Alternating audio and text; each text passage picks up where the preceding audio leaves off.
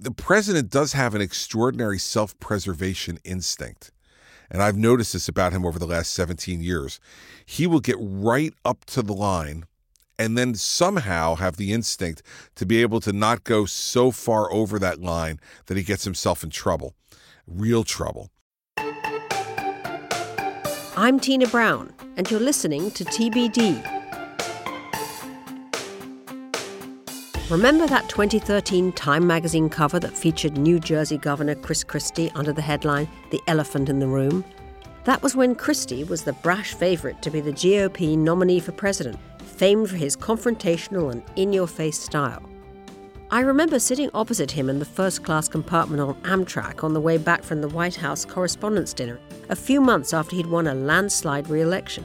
He was in a jubilant huddle with his political posse, exuding a boisterous "I'm a contender" bravado. Then came Bridgegate.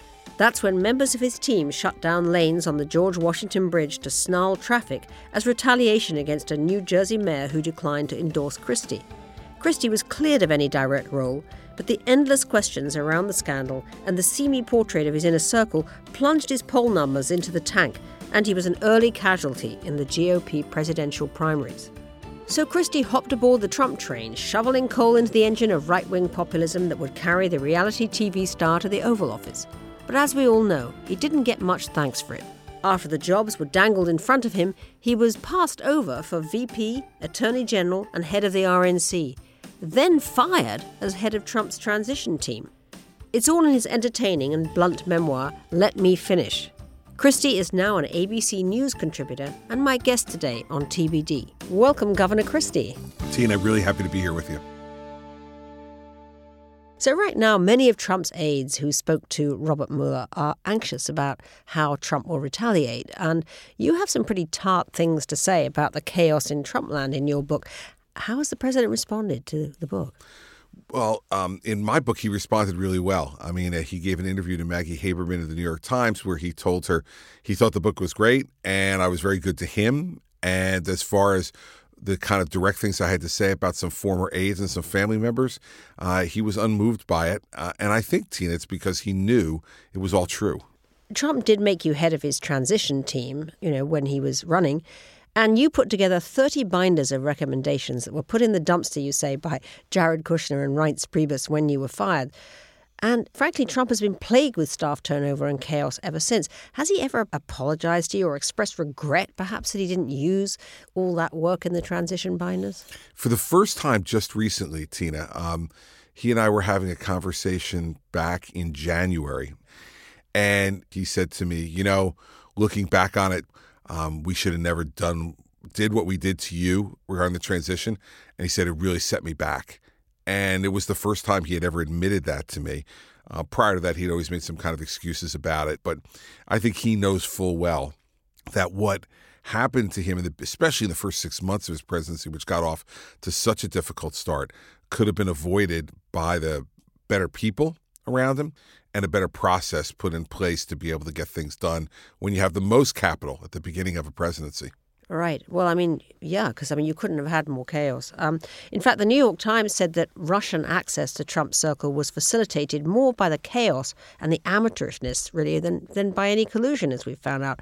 Did you feel some vindication when you read that? Sure. Yeah. And I felt it from the time. Even during the campaign when I was off running the transition, I would talk to Donald on a regular basis and, just said to him, you can't have people who are so inexperienced at running a campaign. I didn't know anything about what was going on with Russia, but I just knew, having run a presidential campaign myself, that, it's very complicated. And if you have amateurs in charge, which for the most part he did, it's going to create trouble. Yeah, well, it did. So, on the other hand, of course, there were some staffers that came out well, right? And in the Mueller report, he says that Trump tried but failed to commit obstruction because numerous staffers, including White House counsel Don McGahn and Corey Lewandowski, actually declined to carry out orders. Do you consider McGahn a hero in this story? I do, as do I consider Lewandowski. These are folks who are very close to the president. Don was his campaign lawyer throughout the campaign. Corey was his first campaign manager and really helped to put Donald Trump on the map politically. They both are really talented, smart people, but they also are two people who are grounded in what's right and what's wrong. Don from a legal perspective and Corey from a political one. And I think they both served the president extraordinarily well by refusing to do what he asked them to do. Yeah. Well, what does it say to you, though, about the president, that his presidency was really only protected because staffers refused to do what he told them? I think having been a chief executive of a state for 8 years, it's very emotional at times, very difficult, the job. And you need staff people around you who are going to say no, who are going to bring you back down to earth every once in a while when you need it, who are going to say to you, let you blow off steam, and then come back an hour later and say, we can't do any of that, or you can't say that, or whatever the problem may be. So I think the president, was served extraordinarily well by these folks. But I also think that it's not unprecedented that you have chief executives who at times get emotional about things and want to do things that don't make sense and that may even border on the illegal or the unethical. And that having good, smart, strong people around you helps everybody when they're going to make mistakes in judgment. We've all made mistakes in judgment, Tina. And luckily, if we have people around us who rein us in a little bit, it's a good thing for the individual. Yeah, but it's a great thing for the country. But he actually fires people when they try to rein him in. But he didn't fire him again when he tried to rein him in, interestingly. A couple of times. He didn't fire Sessions when Sessions recused himself. Now, he abused him terribly, but he didn't fire him. The president does have an extraordinary self-preservation instinct. And I've noticed this about him over the last 17 years. He will get right up to the line and then somehow have the instinct to be able to not go so far over that line that he gets himself in trouble, real trouble. And so I do think there is something about the fact that because as I detail in my book and as was detailed in the Mueller report, I pushed back on him a number of times as well, and our friendship remains the same today. I think it's about how you communicate with the president, and I think it's about how you handle yourself in terms of being consistent in terms of the way you give advice that prevents you perhaps from getting fired. Well, I mean, as a former U.S. attorney for New Jersey, what do you think about the way that Trump unfailingly trashes the Justice Department and assails judges? Does that trouble you? Well, I've told him over the course of time that I think it doesn't serve him well, and I think the things he said about Mueller prior to the report haven't served him well because, in essence, the report exonerates him on collusion. And on obstruction says we can't reach a conclusion. Well, but he's busy trashing him again now. Right. And I think that, that's just not helpful. It's not helpful to the people who work really hard in the Justice Department to try to get things right. Now, listen, there are some people who didn't conduct themselves well in all this. Jim Comey, Andrew McCabe, Peter Strzok, Lisa McCabe, who did not act in a way that I think is consistent with Justice Department values. But they deserve to be called out individually, not the department as a whole. Mm-hmm. Well, the report revealed that Mueller found enough evidence of potential crimes to make 14 different criminal referrals to other federal prosecutors. And so far, only 2 of these have officially been made public. What do you think of the particular vulnerabilities that are for Trump from these other investigations as you kind of deduce it with your experience? Well, I've always said that I think the Southern District of New York is a much more difficult problem for the president than Bob Mueller was.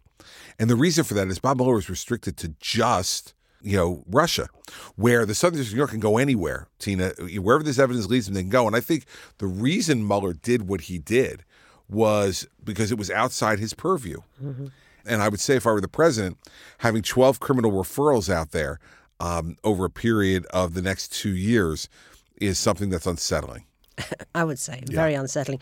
And actually, you say to him at one point, I think in the book, which was candid. I mean, you said, I've been investigating myself, and you were for the Bridgegate scandal that when you were accused of ordering up the lane closing in the George Washington Bridge as a political vendetta. And you said, you never know where these things are going to go. Why do you think that Trump seems so perennially surprised, though, that he couldn't control these investigations? I mean, he's a very sophisticated man who's been involved in litigation himself. He knows what it means to be investigated. He should know. But I got to tell you that almost everything he did during this period of time seemed contrary to someone who was experienced and knowledgeable about this type of thing. And that's why there was a phrase I used to him all the time, which drove him crazy. I said, Mr. President, there's no way to make this shorter, but there are lots of ways to make it longer, and you're doing that. And I think that he'd be much better served if over the course of time he would take a deep breath and allow people just to do their job, especially regarding the Russia situation when he knew that nothing wrong had happened. But he didn't have the patience to just let that will out. He kept trying to force it to come sooner. And you can't. When I've looked at this from both perspectives. As someone who for 7 years as U.S. Attorney conducted investigations, and then, as you mentioned before, someone who was investigated during the Bridgegate matter and exonerated. I would have wanted that exoneration to happen a lot sooner than the 3 years it took for that to come. But I also knew there was no way for me to force that. I wasn't making those decisions, and I sat there and I kept my mouth shut. Right. Must have been very difficult and rather painful. It stunk. It's awful. There's no way to... And that's why I have some empathy for the president in the respect that if you know you've done nothing wrong, it is terribly difficult to sit around and wait for the justice system to grind through everything they need to grind through to get there.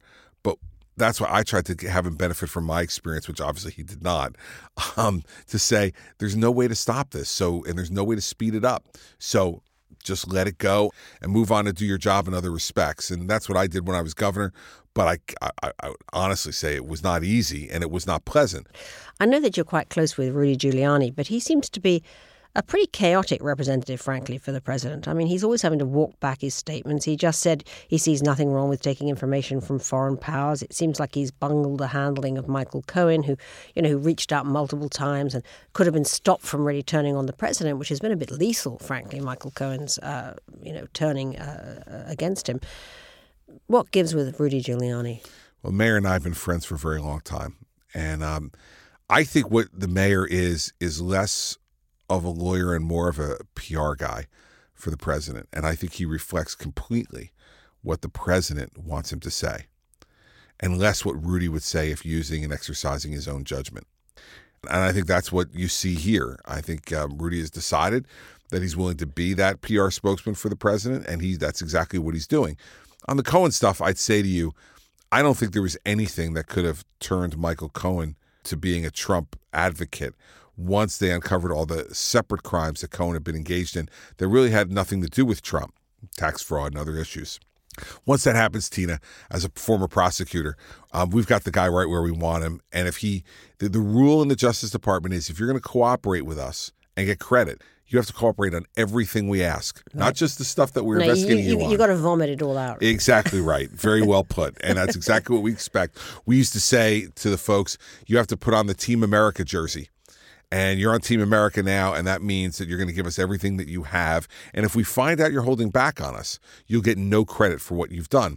So I think the Cohen thing was kind of unavoidable no matter what Rudy did. But I think the way to look at Giuliani here is that Giuliani has become the most high-profile spokesperson in recent American political history. And he is channeling the emotions, the statements, the feelings of the President of the United States. Right. That's a bit alarming. You ran against Trump, and someone is going to run against him this next year. Yep. So let's talk about, who might beat Trump on the Democratic side. What does it take? I mean, you've been there. Well, I think it's an enduring mystery, to tell you the truth. I think he is so different as a political candidate than anything I've ever seen in my life, and I think anything that this country has ever experienced, that there's no playbook yet on this.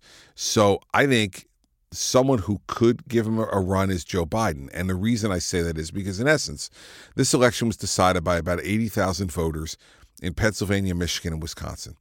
And most of those voters were white working-class voters. I think if you look at the now 19 candidates on the other side of the aisle, the one who can best have an opportunity to appeal to those white working-class voters is Joe Biden. But is he going to lose the left, who also have to come out? I mean, you have to bring those people out. Well, I think his problem with the left is going to be in the primary, not in the general. I think, Tina, in the general, it'll be very similar to what happened 3 years ago with Donald Trump. The right was highly suspicious of Donald Trump as a messenger of their liking. However, Hillary Clinton was an unacceptable alternative to them, and therefore they're going to vote for Trump, and they did vote for Trump.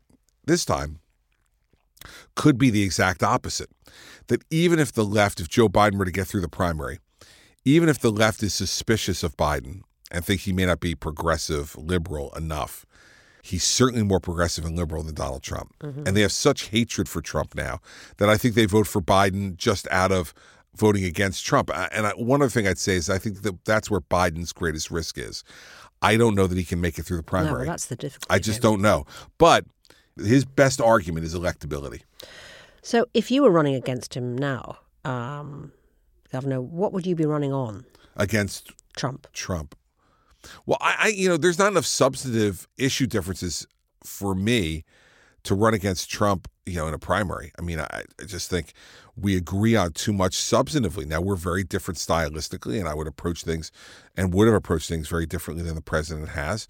But that's why I've said to people, whether it's Bill Weld, who's announced, or anybody else who's rumored, my good friend Larry Hogan, the governor of Maryland, I've told Larry flat out, there's no way you can win.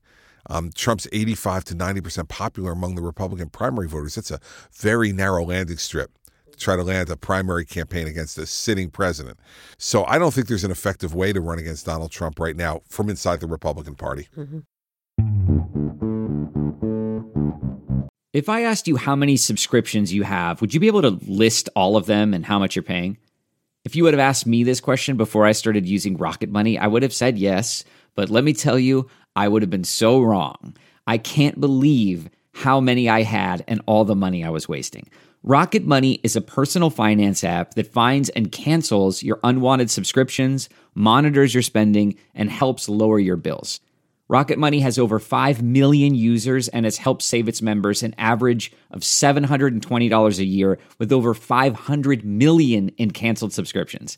Stop wasting money on things you don't use. Cancel your unwanted subscriptions by going to rocketmoney.com/Wondery. That's rocketmoney.com/Wondery.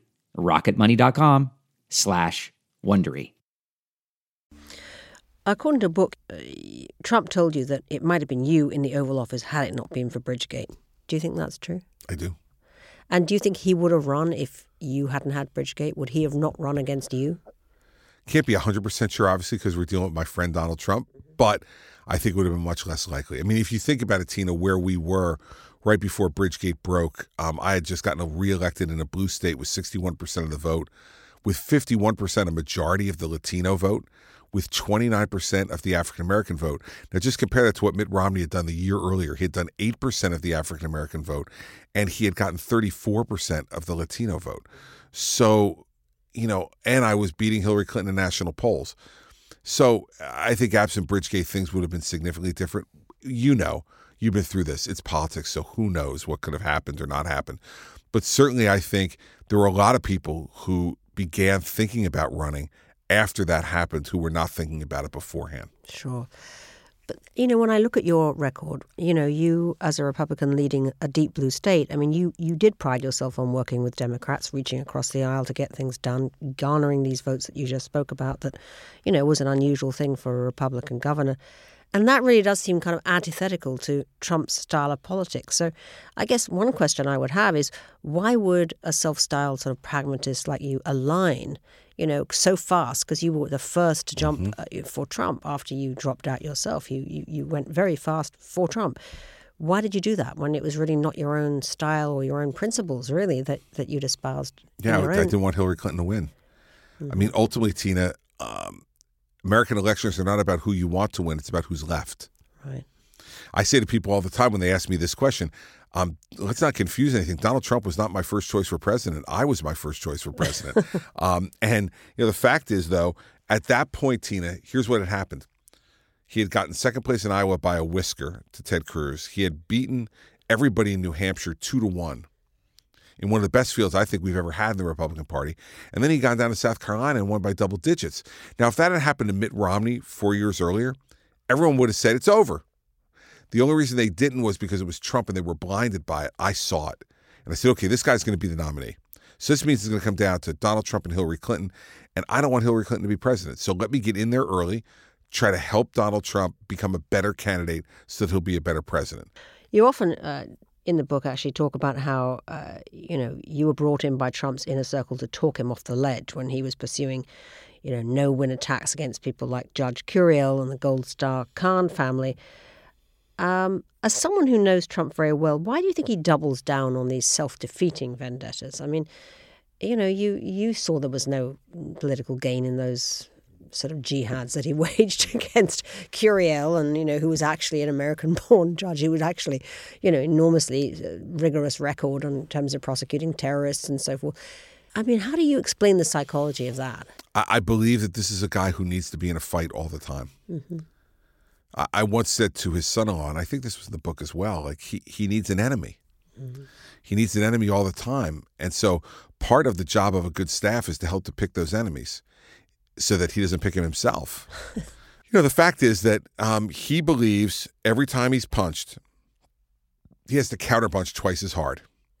Whether or not it's the right thing to do, whether or not it's an effective thing to do. And that's the way he's conducted himself his whole career. So I tried to tell him that in this new business he was in, it's not always the right way to go. Because in a real estate deal, Tina, you've been involved in them, I've been involved in them, you negotiate, you make a deal, there's going to be some difficulty during it. But once the matter closes and everybody gets what they want, the seller the money and the buyer the property, everybody goes away relatively happy. That's not the way it is in politics. People, they lay in the tall grass and wait for you if you've given them a hard time. And I think the president had a hard time understanding that when he initially got into politics. You were with Trump in Trump Tower on election night in that small inner circle. Describe what you saw and heard as Trump watched the returns. I was very struck by that in the book. It's a very good scene. Well, it was clear to me, first of all, we had all been on a call at about 5:30 in the afternoon getting exit poll results, which at that moment predicted Hillary Clinton would win 360 electoral votes. So when I got in my car to head to Trump Tower at 6 p.m. that evening, no one was optimistic. So I went into Trump Tower that night, and that was certainly the mood in the building. From him on down was that, let's watch this now and see how this happens and how close is it going to be or not. But no one was thinking they were going to win. And I tell the story in the book that there was no victory speech written. I know that was amazing that Lewandowski said. It's actually Stephen Miller. It was Stephen Miller, who's now famous for being the immigration person in the White House. But Stephen was his speechwriter. And Stephen came to me and said, I have a problem. I need your help. And I said, what's the problem? And he said, I have an exquisitely crafted concession speech, but I only have bullet points on a victory speech. So watching Donald that night, as it got better and better, he clearly was overwhelmed. And he went unexpectedly silent, you say? He was very quiet. And then when it started to look like we were going to win Pennsylvania, he turned to me, and Mike Pence was sitting on his right side. I was sitting on his left. And he looked at me and he said, we should go upstairs. Because we were in a room on the 14th floor of Trump Tower with probably about 100 people. So we should go upstairs. And a small group of us, just his family, the Pence family, the top people in the campaign, there were probably maybe 18 to 20 of us in the room, went up to his apartment. And that's where we watched the rest of it. And by the time it got near him leaving for the hotel, even though Hillary had not yet conceded, you could see he was starting to own it. Mm-hmm. But it took that few hours for him to make the conversion from someone who had heard at 5:30 that he was going to lose in a landslide to wind up winning with over 300 electoral votes 6-7 hours later. Yeah, it was amazing to watch. Amazing. And you and Miller and Ivanka then were banging out the victory speech. Yeah, along with Mike Pence. Yeah, we were all sitting there writing it together at the Trump dining room table. You've had a lot of run-ins really with Jared Kushner, haven't you? And you feel that it was he who nixed you as vice president, as attorney general. And you obviously put it down to the fact that, well, everyone puts it down to the fact that, of course, you prosecuted his father, Charles Kushner, as a person, who had witnessed tampering and tax evasion and so on, and actually sent him to prison, right? Yes. They sound a pretty toxic family, the Kushners. Well, listen, I can only tell you what my personal experience has been. I have to tell you, I've never met Charles Kushner. I mean, I've seen him. I've been in courtrooms with him, but we've never said hello to each other. I've never met him. And until the late winter of 2016, I never met Jared Kushner. What I can tell you is his father participated in some of the most despicable crimes I've ever seen in my 7 years as a prosecutor. To actually hire a prostitute to pursue your own sister's husband, seduce him, videotape that seduction, and then send it to your own sister on the day of her son's engagement party. It's pretty wild. It's pretty extraordinary stuff. Yeah. And you have to have a very, very dark side to do something like that. And I remember discussing this one time with the president. And I said to him, come on now, you're a fighter and you battle. I said, would you ever do something like that to Marianne, his sister, who is a Third Circuit Court of Appeals judge? And he looked at me and said, no, I could never do that to my sister. I said, well, that's my point. So I make no apologies for prosecuting Charles Kushner. And by the way, Tina, here's the second wealthiest guy in New Jersey who has Ben Brafman, a guy I'm sure you're familiar with, one of the biggest criminal defense attorneys in this region, as his lawyer, and he pleads guilty 3 weeks after we bring charges. You know what that means? He is guilty, and he went to jail because he deserved to go to jail. And that was my job at the time. Now, no one could have written this novel as to what would happen from 2004 to 2016 and how our lives would then become intertwined again. But I've had any number of people ask me, would you do anything differently if you knew then what you knew now? And the answer is absolutely not. My job then was to send people who broke federal law to prison. Charles Kushner broke federal law in a really egregious, ugly, personal way, and he deserved to go to prison. And do you think he is still an influence on his son, Jared? Oh, of course he is. He is the single biggest influence on his son. His son idolizes him. And you know what, Tina, that's fine. I mean, I think it's great for a son to idolize his father, even if his father's made mistakes. But we need to understand what that influence means and who that person is. Do you think that Ivanka Trump has a future political career? Well, listen, anybody who wants a future political career can try to have one. The real question is going to be, as it is for any child of an elected official, do they measure up? Because the scrutiny on them will be much greater than was ever on her father. So if Ivanka is ready for that and can sustain it and withstand it, she could have a career. No, well, I mean, her father said that he wanted her to run the World Bank. How do you feel about that? I think that would have been a huge mistake. And as I've said to him, and I said in the book, I think him putting Ivanka and Jared in official positions was an enormous mistake. Family will always be informal advisors, Tina. You sit around the dinner table, you talk on the phone, you socialize on vacation. They're going to give you their opinions, and they should. They're family. My family gave me their opinions. But once you put them in a job, you make them subject to scrutiny by Congress. You make them subject to scrutiny by prosecutors. You make them subject to scrutiny by the media every day. And I think he's ill-served them and ill-served himself. Because, by the way, you know, Jared Kushner was the one who recommended he fire Jim Comey when he did and how he did. And I know that Jared thought it was a great idea because he called me afterwards and told me he thought it was a great idea. Well, you know what? Anybody else who had done that would have gotten fired. He didn't. Why? Well, they have to have Thanksgiving together. This is why we don't put relatives in those positions, because they're not fireable. And you can't, right? So you can't. This is a huge mistake on his part. And the World Bank would have been even a bigger mistake. And so But she's good with numbers, he said. Well, I heard that. But I give Ivanka credit for saying no. Yeah. And I think the president has ill-served himself by having his daughter and his son-in-law in the White House. I don't think it makes sense. I think it's hurt him. It's not a family business anymore. It's a $4 trillion government. That's different. I guess one of the things that hit me when I read your book, because you're very candid about it, is, you know, you went through a lot of humiliations in your service of Trump's mission. You know, you were turned down for vice president, for attorney general, and then I thought the worst behavior was when you were offered the chairmanship of the RNC and then had it kind of yanked back by Reince Priebus.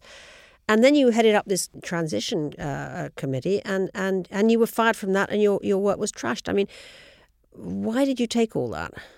Because I love my country. And I believe in public service, Tina, right? Yeah. So if you believe... because you're a very feisty, I mean, you've always been a pretty kind of pugnacious character yourself. I mean, I'm not sure that I could have eaten that much crow for my country. Well, I didn't sit back and just take it now, did I? I wrote a book about it. Right. Right? And so everybody now knows about what happened and has my side of the story. So my point is, you know, I did those things because I believed that I could help to make the country better. I didn't take them sitting down. I mean, there were a lot of conversations, as you saw in the book, where I was myself and I fought back with Steve Bannon in the very beginning of the book very vigorously about how this was all going to work. But in the end, I was very clear about what I would do and what I wouldn't do, what I would take and what I wouldn't take. And the president now has offered me 7 different jobs in the administration since that time, and I've said no to all of them. So I think if you look at the totality of it, I was motivated by trying to put myself in a position, either as vice president or attorney general, to help the president and help the country. And when those things didn't come, there were no other jobs I was interested in. I told the president that a long time ago. And I think he now finally believes me. Every day to learn more and advance their careers. LinkedIn understands what they're interested in and what they're looking for, which means when you use LinkedIn Jobs to hire someone, your matches are based on so much more than an impressive resume. LinkedIn Jobs uses knowledge of both hard and soft skills to match you with the right people to fit the role you need to fill. In other words, the people you're truly excited about hiring. Customers rate LinkedIn Jobs #1 in delivering quality hires. Post a job listing today at linkedin.com/Tina and get $50 off your first post. That's linkedin.com/Tina. Terms and conditions apply.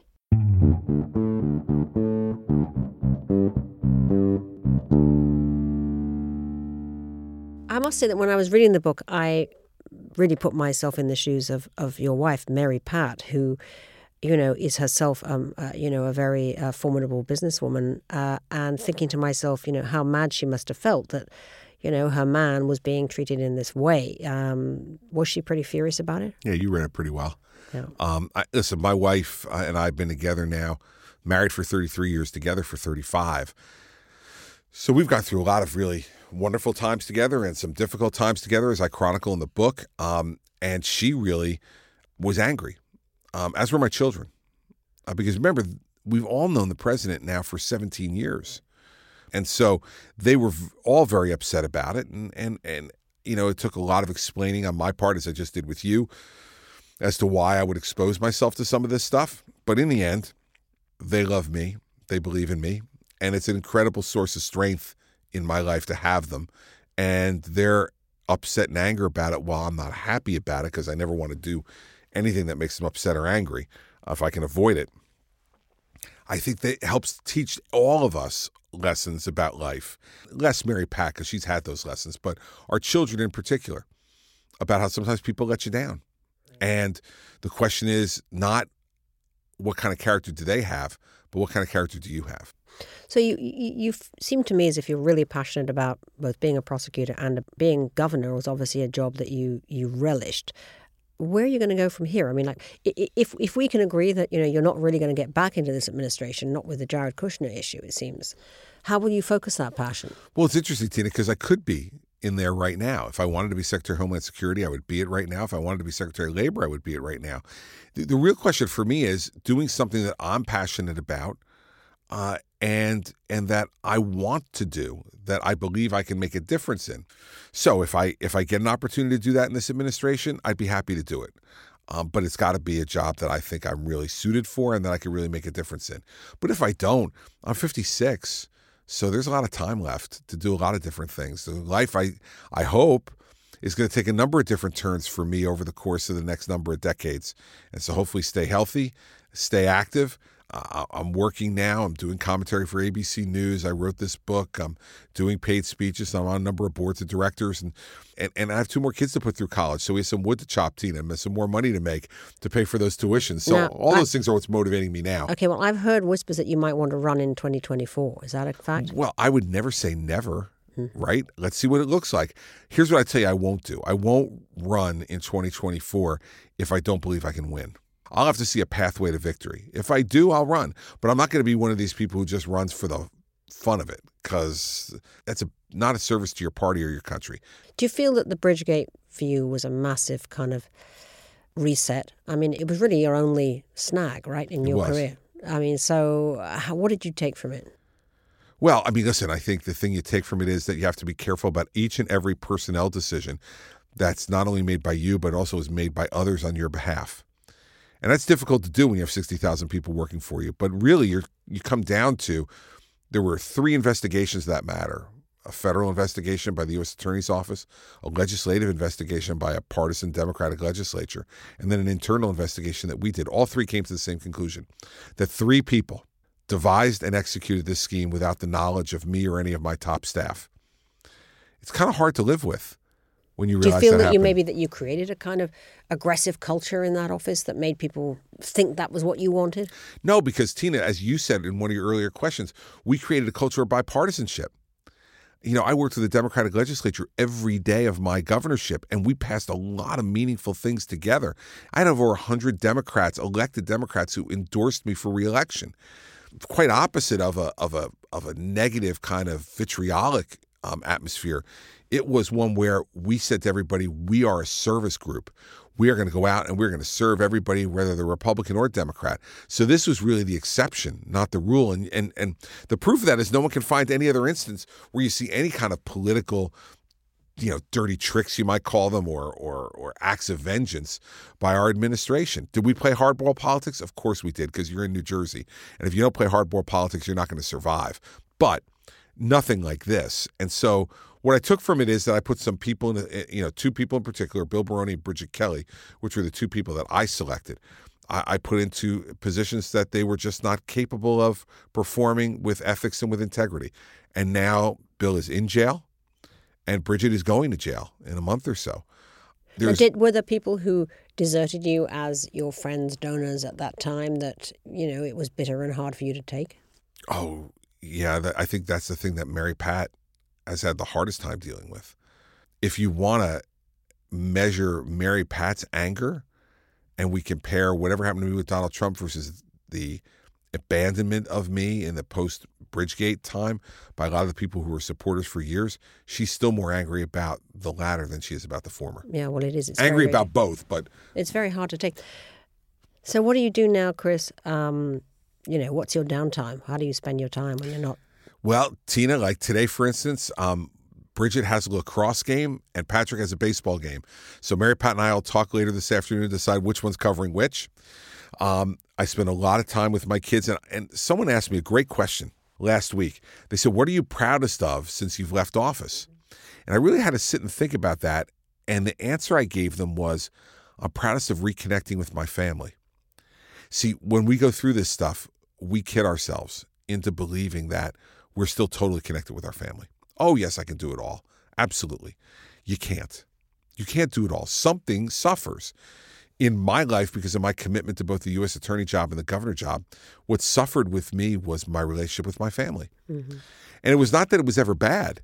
It's just that I wasn't present. And that even when I was home, I was on the phone. I was distracted, yeah. Right? And so I didn't notice that at the time, Tina. And if you had asked me at the time, I would have argued you into the ground that I wasn't doing it. But in the last 15 months, I realized how detached I was for 16 years. So for you, reverses have been a learning experience, really. Totally. Yeah. So my downtime now is, I do more reading than I did before because now I don't have all this official reading I have to do. So I'm enjoying that. And I'm also really enjoying being totally present for my youngest two children who spent their entire lives with their dad in public life. So it's really been interesting and fun, and makes me feel like a better father, and I think I'm in fact a better father. Well, Governor Christie, thank you so much for sharing all this with me on TBD. And the book, Let Me Finish, is extremely entertaining and doesn't pull any punches. So thank you. Tina, thanks for having me on. It's great to be with you.